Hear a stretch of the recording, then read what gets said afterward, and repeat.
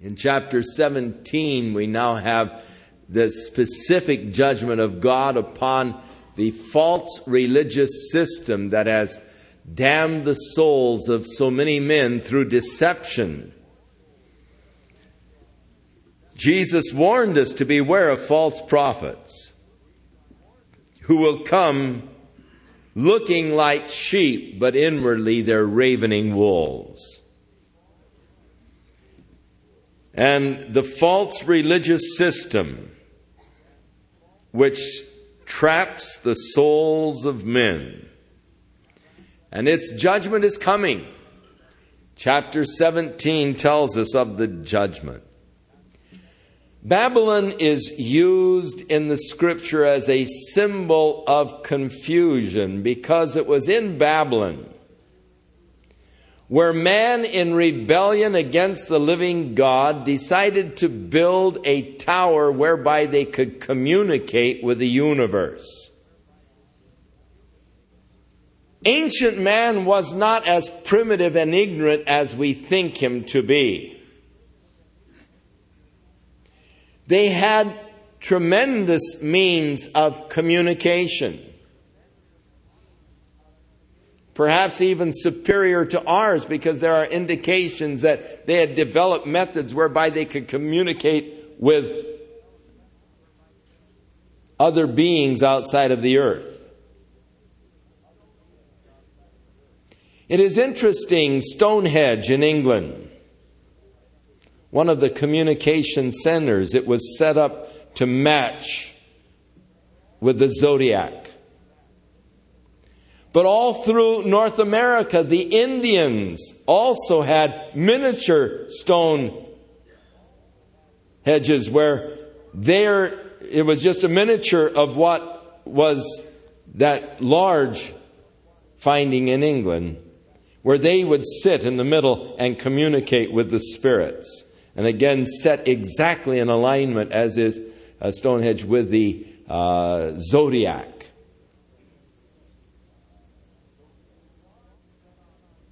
The large stones set on top of silicate. We know that to make a little receiver, what you do is take a crystal. And by just through the crystal, you can actually, have you ever had a crystal set where you tuned in and listened to the radio on a crystal set? When we were kids, we used to always be making crystal sets, and it was always exciting to hear the radio with a crystal and just moving the crystal a bit, get different stations.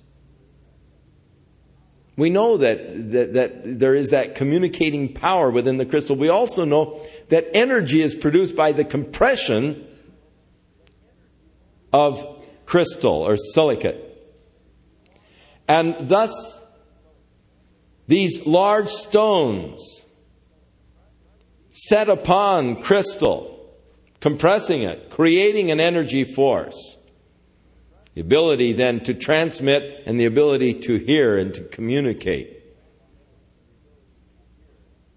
It is also thought that could be the purpose of the Great Pyramids, which again are in alignment with the zodiac.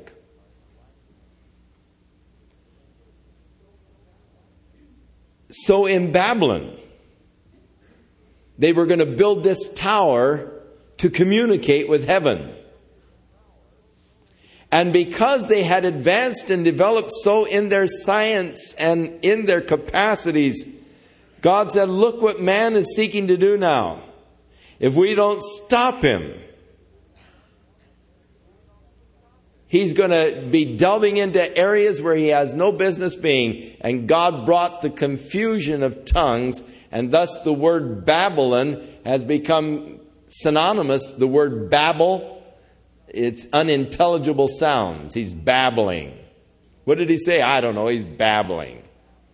And so the word Babylon has become synonymous with unintelligible sounds. And God brought the confusion of languages as suddenly they were not able to communicate with each other anymore. And this confusion that resulted as their whole language patterns were changed. They began to get into groups and migrate away from that area into their language groups.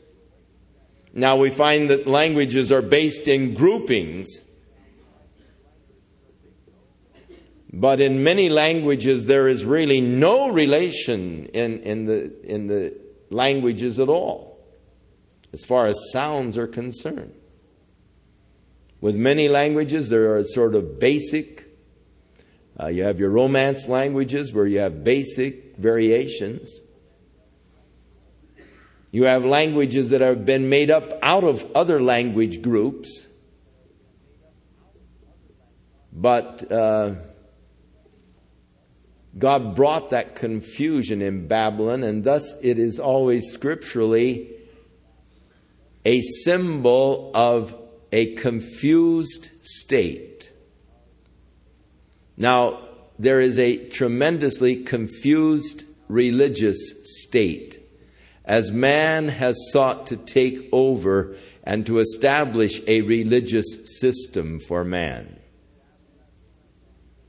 And I then study in the religious order, and I become a religious man, and I become a go-between, because I am more righteous than you, and I am more religious than you, and I have a greater contact with God than you. I then become a priest, and I help you to get to God. Not so in reality. In truth, I am not more righteous than you. I do not have an in with God that you don't have. In reality, God looks at all of us the same. He doesn't look at one as more righteous or holy than another. He sees us all the same. He sees us all who believe in Christ. He sees us all in the righteousness of Christ because of our faith and trust in Jesus Christ.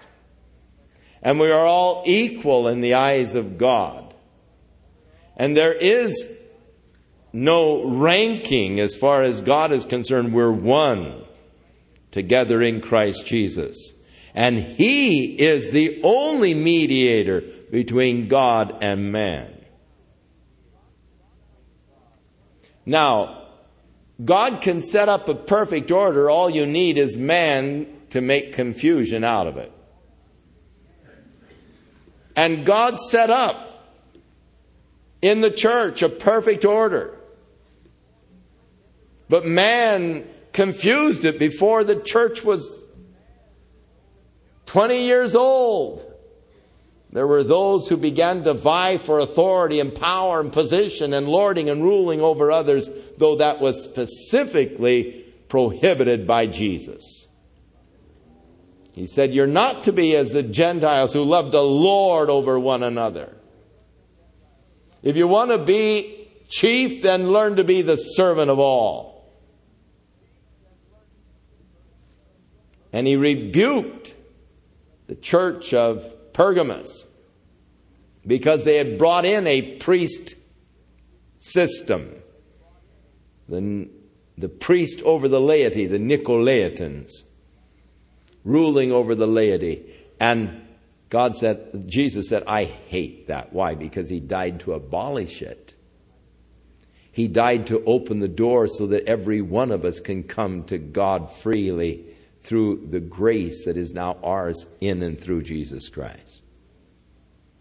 So man brought confusion, and that has developed through the years as the organization and structure has become so great and powerful, began to rule over nations and kings.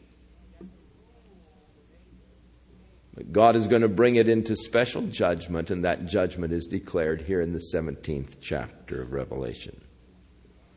There came one of the seven angels. Now, John just saw these seven angels as they poured out their plagues. One of them came to John, and as you remember, in the one plague, sixth plague, Babylon was brought into judgment and so forth.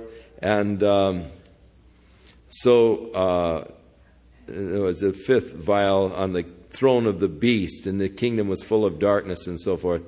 And then in the 19th verse, in the 7th plague, Babylon was brought into remembrance before God and judged. So no doubt the 7th angel, which specifically dealt with judgment on the city of Babylon, came to Daniel to give him further explanation on the destruction of that religious system of man that ensnared man's souls. So there came one of the 7 angels, which had the 7 vials, and he talked with me, saying unto me, Come hither, and I will show unto you the judgment of the great whore that sits on many waters.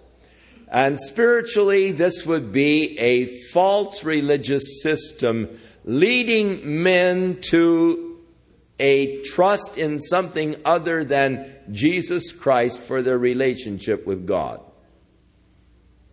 Trusting in their works, their goodness, or something other than Jesus.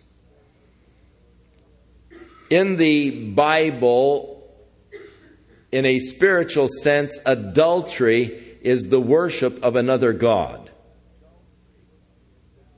And so God said the nation of Israel, in the worshiping of Baal and Mammon and Molech and so forth, were committing adultery. They had gone out in their whoredoms. So false worship of God, or the worship of other gods, is spiritual harlotry. So the great whore that has led so many people into a false hope because they are not worshiping God in spirit and in truth according to the Word of God. Sitting upon many waters, or nations, with whom the kings of the earth have committed fornication. The inhabitants of the earth have been made drunk with the wine of her fornication. So he carried me away in the spirit to the wilderness, and I saw a woman who was sitting on a scarlet-colored beast. The scarlet-colored beast, of course, being the Antichrist. Full of names of blasphemy, the beast itself, having 7 heads and 10 horns. The description of the beast. Again, we go back to Revelation chapter 12 and 13. And the woman was arrayed in purple and scarlet color, and she was decked with gold and precious stones and pearls, having a golden cup in her hand full of abominations and filthiness of her fornication. And upon her forehead was a name written, Mystery Babylon, the Great, the mother of harlots and abominations of the earth. That's God's view of her. Mystery Babylon. Why? Because she brought into the church many of the practices of the old Babylon religion that had been cursed of God. Time does not permit us to go in to the parallels that do exist in the practices that take place in many of the churches today, in those practices and those practices of ancient Babylon. Suffice it to say that in ancient Babylon there was the worship of Nimrod, also called Tammuz, and his mother Semiramis, also known as Ashtart. They were the mother and child. He supposedly was born by a virgin. She was supposedly a virgin, and he was born by virgin birth. He was worshipped by the people. He was a mighty hunter opposed to God, according to the Scriptures. Called a mighty hunter before the Lord. Actually, the Hebrew is against the Lord.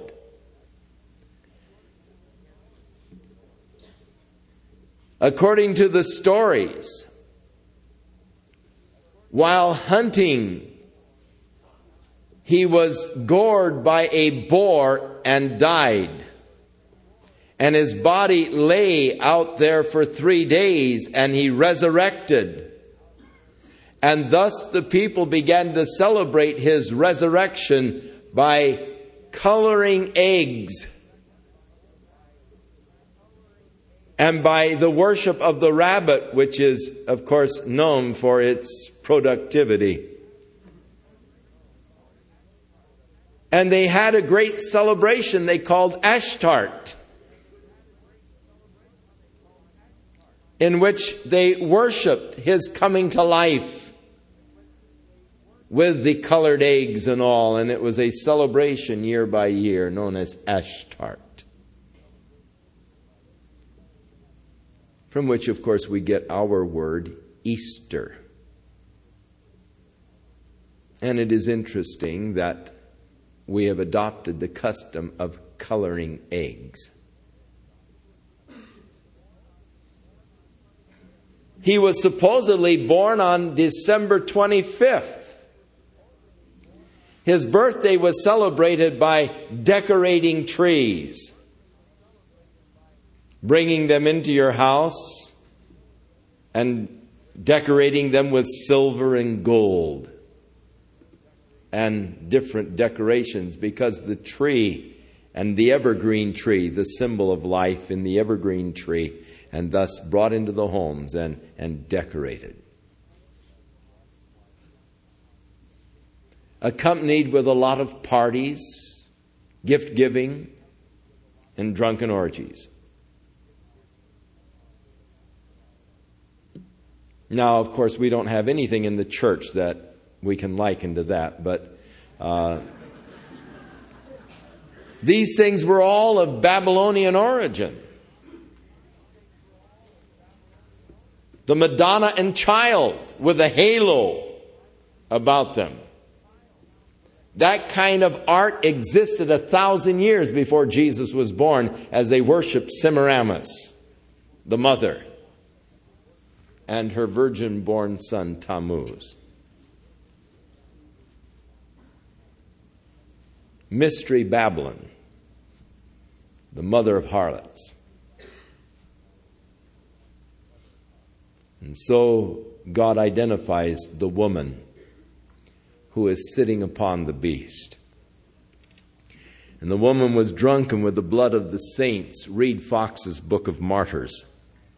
And with the blood of the martyrs of Jesus. And when I saw her, I wondered, not with great admiration, but with great wonderment. And the angel said unto me, why did you thus marvel? I will tell thee the mystery of the woman and of the beast that carried her, which has the 7 heads and the 10 horns. I'll explain it to you, the Lord said. The beast that you saw was and is not, and shall ascend out of the bottomless pit, or out of the abuso in the Greek, and go into perdition. And they that dwell on the earth shall wonder whose names were not written in the book of life from the foundation of the world, when they behold the beast that was and is not and yet is. Now here is the mind which has wisdom. The 7 heads are the 7 mountains on which the woman sits. Or the city of Rome, the city of 7 hills. There are 7 kings, 7 emperors that have reigned over the Roman Empire. 5 are fallen or are already dead at the time that John is writing. 1 is, and the other is not yet come. And when he comes, he will continue for a short space. And the beast that was and is not, even he is the 8th and is of the 7, So the beast is, according to this, one of the 5 previous Roman emperors prior to the writing of the book of Revelation by John. At the time that John was writing, he no longer was alive. He was in the abuso. He ascends out of the abuso. But the world will wonder at this man who once lived, was dead, and is now alive again. Of the 7 of the major Roman emperors. And of course, the one that comes closest to fitting the description is none other than Caesar Nero, whose name numerically in Hebrew totals to 666. Caesar Nero was called by the early church the Beast. That was the common name because he wreaked so much havoc among the church. Quite apparent that he was possessed by demonic spirits. The things that he did could only be done by a mind perverted by Satan. The horrible atrocities that this man brought against the Christian church could only be done by a mind that was totally deranged by demonic forces. And so the beast that was and is not is the 8th. He is of the 7, and he is heading towards perdition, Gehenna. Now the 10 horns which you saw are 10 kings, which have not received a kingdom, but they receive power as kings. That is, they are not actual kings as such, but they receive the same kind of a power as a king. For 1 hour with the beast. And they have one mind. And that one mind is to make war with Christ and to destroy him when he comes to set up his reign upon the earth. That is the one mind of these kings. And so they turn their power and their strength over to the Antichrist. He becomes the leader in the effort to thwart the establishing of God's rule upon the earth. Now, as John said, when he wrote this epistle, he said, the spirit of Antichrist is already at work in the world. The spirit of Antichrist is at work in our world today. There are already many powerful men who have dedicated themselves to the destroying of God. The humanists in their Humanist Manifesto, and many of our major congressmen and leaders are humanist and have subscribed to the Humanist Manifesto. And these men, such as Norman Lear, tremendous power to influence our nation, have dedicated their talents and their powers to the eradicating of the thought or the consciousness of God from the minds of the people. They're out to destroy God. And so his programs put those who believe in God in a sort of a weird, funny category. There is the endeavor in the programming to make fun of strong beliefs or faith or convictions. To make a man look like a fool, like a bumbling idiot, who may have strong convictions on a particular subject. And the whole idea is to destroy by ridicule. For in the Humanist Manifesto, they are determined to eradicate once and for all the superstitious beliefs in a supreme being or in God by men. They're out to destroy God.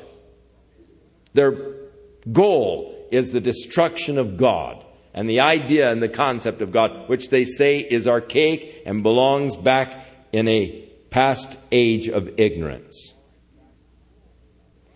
Now, the purpose in destroying God is to free man so that he can live after his flesh without any kind of remorse or pangs of conscience. Thus, they want to get rid of any kind of a moral base that has its roots in the Bible. So that any of the prohibitions of the Bible, adultery, fornication, and so forth, are so obliterated from your mind that you can do these things without any conscience that would bother you or trouble you, because you see that consciousnness comes from a biblical base, and we're trying to destroy God and get rid of any feelings of guilt that man possesses as the result of his past superstitious beliefs in a supreme being and the Bible as his word to man. That is the avowed goal of the humanists in their manifesto. And you can get the Humanist Manifesto and you can read point by point how they plan to bring to pass the destruction of God. So the spirit of Antichrist is already at work.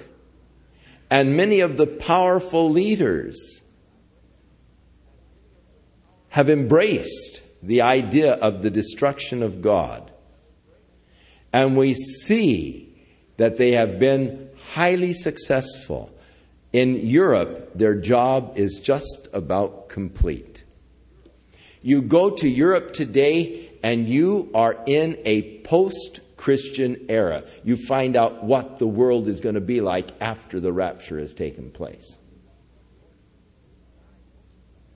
And you can see the hopelessness in the eyes of the people, the despair.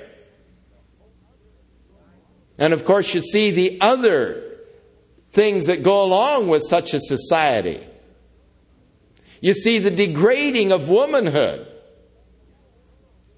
As you see these poor girls standing in the windows, beckoning to the men who walk by, displayed like merchandise, standing there like mannequins, except that as the men walk by, they try to entice them on in.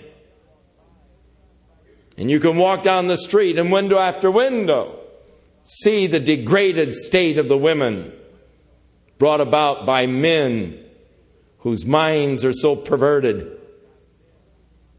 because of the absence of the consciousness of God, that they have again degraded the woman back to the position that she was 2,000 years ago before Christianity came on the scene and elevated her to a place of beauty and respect and honor.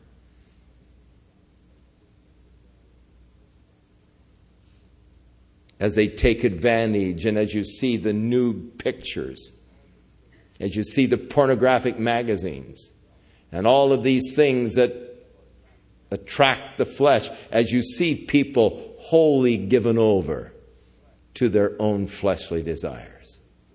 You see the drunkenness and the hopelessness, and you realize these men have been successful in their endeavor to destroy God from the minds and the consciousness of the people.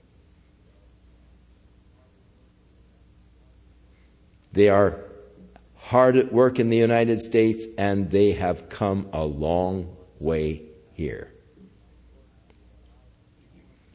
They have petitioned the courts which have allowed them to publish such filth as we find in the girly type magazines that are open and available for the children to pick up and to leaf through in the grocery store on the corner.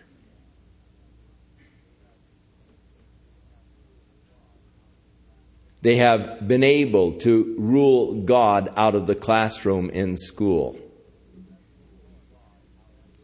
The Supreme Court has ruled that it is unlawful for the state of Louisiana to have the 10 Commandments written on the board in the classroom,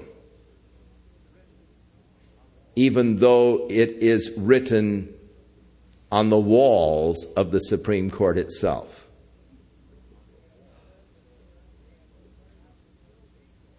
They have declared that it is illegal to have the children sing Christmas carols in the public schools.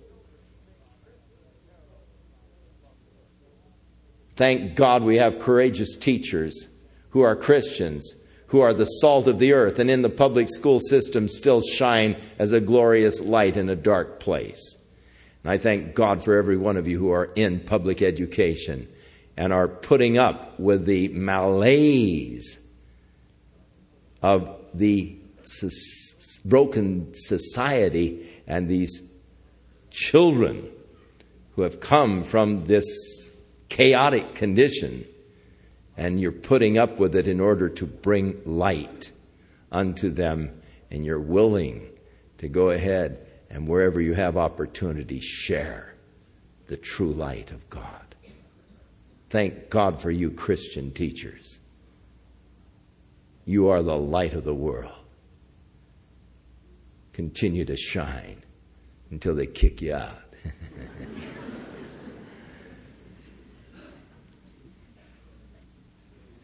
And so these 10 kings give their power to the beast in order that they might, through their combined efforts, destroy God once again. To make war against Jesus as he returns. To stop the establishing of God's law and God's rule upon the earth. They don't want God to rule over them. And they will make war, verse 14, with the Lamb. But the Lamb will overcome them. No big battle, no big deal. They make war with the Lamb, but he overcomes them. Actually, just with the word that goes forth out of his mouth, they're destroyed. I don't know what those words will be. I imagine it's just, hey, you've had it, man. And he destroys them. For he is the King of kings. He's the Lord of lords. And they that are with him are called and chosen and faithful. God has called you to be his child. If you have responded to that call of God, he has chosen you to be a part of that eternal kingdom. And as we walk in faithfulness to him, we have the promise that because you have been faithful and have kept my commandments, I also will keep you from the hour of temptation which is going to come upon the earth.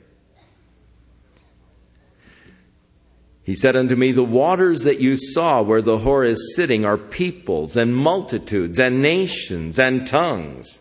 And the 10 horns which you saw upon the beast, these shall hate the whore. These kings that give their power to the Antichrist, they take advantage of the church, but now they turn against this religious system. And they shall make her desolate and naked, and shall eat her flesh and burn her with fire. For God hath put in their hearts to fulfill his will. It's interesting. That's God's will against this false religious system. And so they do it, but they only do it as God has put in their hearts to fulfill his will. It is interesting to me that God uses many times very unrighteous persons to accomplish his will. He can plant his will in the hearts of an evil person. That was the problem that Habakkuk had when God revealed to Habakkuk that he was going to use the Babylonians to punish his people by taking them into captivity. And Habakkuk said, now, Lord, come on, that isn't fair. We're bad, I know that. But hey, they're worse than we are. They're more evil than we. Why would you allow a nation more evil than us to conquer us? God said to Habakkuk, I told you you wouldn't understand if I told you what I was doing. So God puts in their heart to do His will and to agree and to give their kingdom unto the beast until the words of God shall be fulfilled. And the woman which you saw is that great city which reigns over the kings of the earth.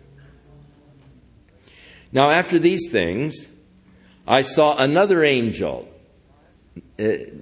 maybe one of the other seven. It doesn't really declare, or it could be outside of the seven. It's just another angel as far as we know, coming down from heaven, having great power, and the earth was lit up with His glory. And he cried mightily with a strong voice, saying, Babylon the great is fallen, and is become the habitation of devils, and the hold of every foul spirit, and a cage for every unclean and hateful bird.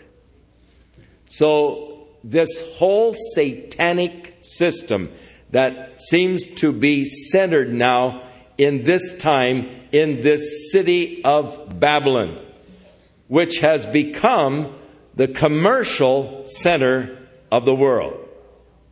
The world banking and all of the commercial interests now become centered in this city Babylon. Now, what city this is or where the city is to be located is a matter of speculation. There are many Bible scholars who believe that the ancient city of Babylon will be chosen by the Antichrist for his capital and will be rebuilt at a tremendous expense as they put it up in a hurry. There are indications that this city will be built quite rapidly. That craftsmen from all over the world will be paid premium wages. And thousands will descend upon this area with unlimited funds to build this awesome, wonderful city that shall be the center of world banking and world commerce. Now, we are told in the book of Daniel that when the Antichrist establishes his reign, that the craftsman will prosper in his reign. In other words, he will inaugurate vast building kind of programs that will necessitate the use of hundreds of thousands of laboring men. And thus, people will be able to get jobs at tremendously high wages, premium wages, and they will prosper exceedingly under his reign. That is quite possible. That the city of Babylon described here does not yet exist, but will be built by the Antichrist for his capital and for the commercial center of the world. And as they bring the goods by ship and all into this city, that there will be a time of tremendous economic prosperity. After these things I saw another angel coming down.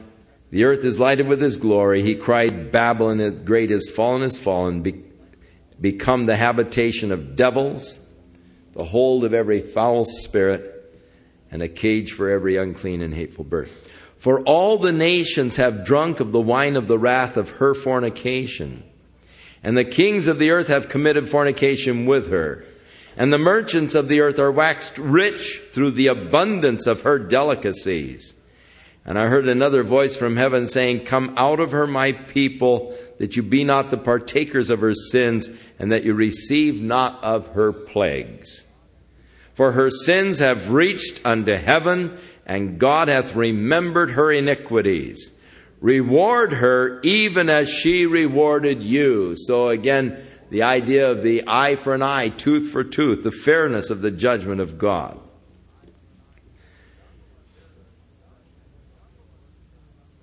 And double unto her, double according to her works, in the cup which she has filled, fill it to her double. How much she has glorified herself and lived deliciously or delicately, sumptuously, luxuriously, So much torment and sorrow give her, for she says in her heart, I sit as a queen, and I am no widow, and I will not see sorrow. Therefore shall her plagues come in one day, death and mourning and famine, and she shall be utterly burned with fire, for strong is the Lord that judges her. And so this city that has become the center of the world's riches, the center of world commerce, in one day is destroyed by God.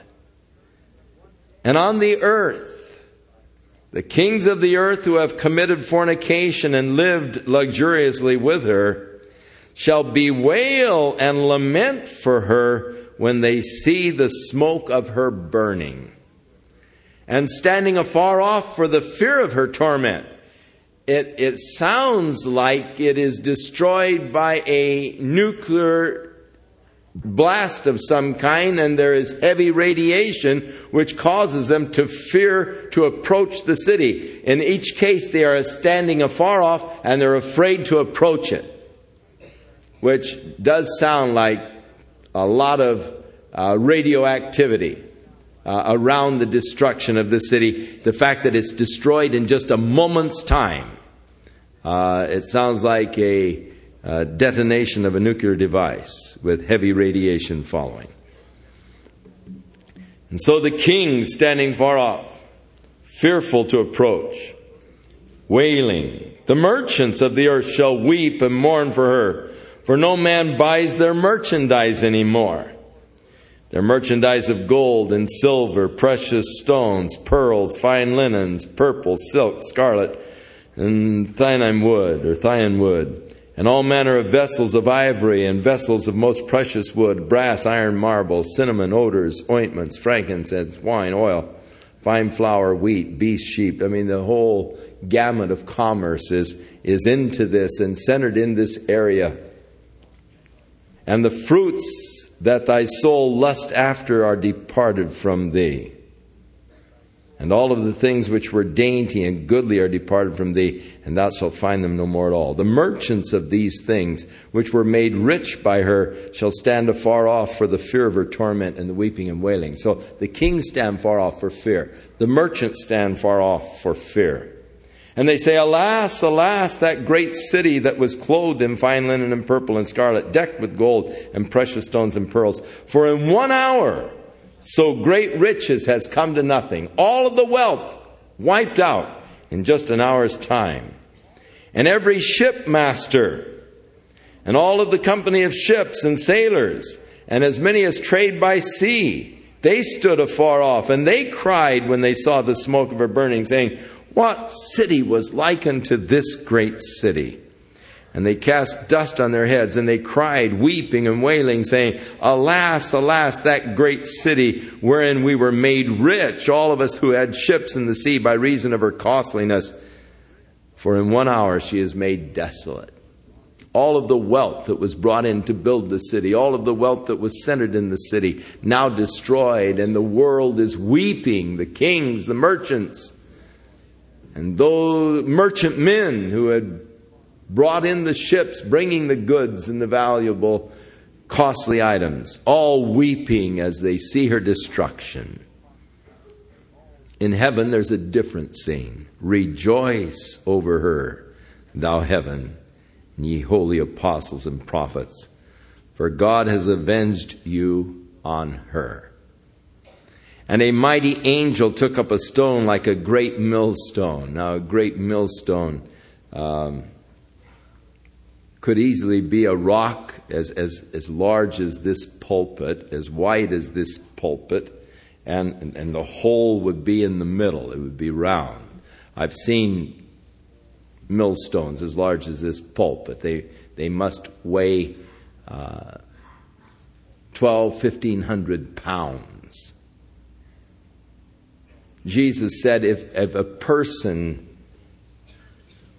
deliberately destroyed the faith of a little child, it would be better for that person to have a millstone hung on his neck and throw him into the sea than to destroy the faith of a little child. I sometimes wonder about these teachers, humanist who are seeking to destroy the faith of the children who come into their classrooms. Boy, I'll tell you, I wouldn't want to stand in their shoes when they face the eternal living God. The angel takes this great millstone and he casts it into the sea. And he says, "Thus with violence shall that great city Babylon be thrown down and shall be found no more at all." It could be that God will cover the area where this city once lived with the oceans again. That in the kingdom age, the geographical area will be under the sea as the millstone fell to the bottom. Could be that when the cataclysmic changes take place upon the surface of the earth, that this area will be covered with water. It'll never be found. It'll never be brought into remembrance again. And the voice of the harpers, the musicians, pipers, trumpeters shall be heard no more at all in thee. And no craftsman of whatever craft he be shall be found any more in thee. And the sound of the millstone shall be heard no more at all in thee. And the light of the candle shall shine no more at all in thee. And the voice of the bridegroom and the bride shall be heard no more at all in thee. For thy merchants were the great men of the earth. And for by thy sorceries all of the nations were deceived. And in her was found the blood of prophets and saints and of all that were slain upon the earth. And so God's judgment, as we centered in on the commercial system and the false religious systems. Next week we finish the book of Revelation. So from chapter 19 through 22 next week. And we'll get out of this judgment scene and we're going to move into something far more exciting and glorious as we deal with the new heavens and the new earth that God has planned for His people and for His children. Father, we thank you that you have called us and you have chosen us and ordained us that we should be your disciples and that we should bring forth fruit, abiding fruit. Now, Lord,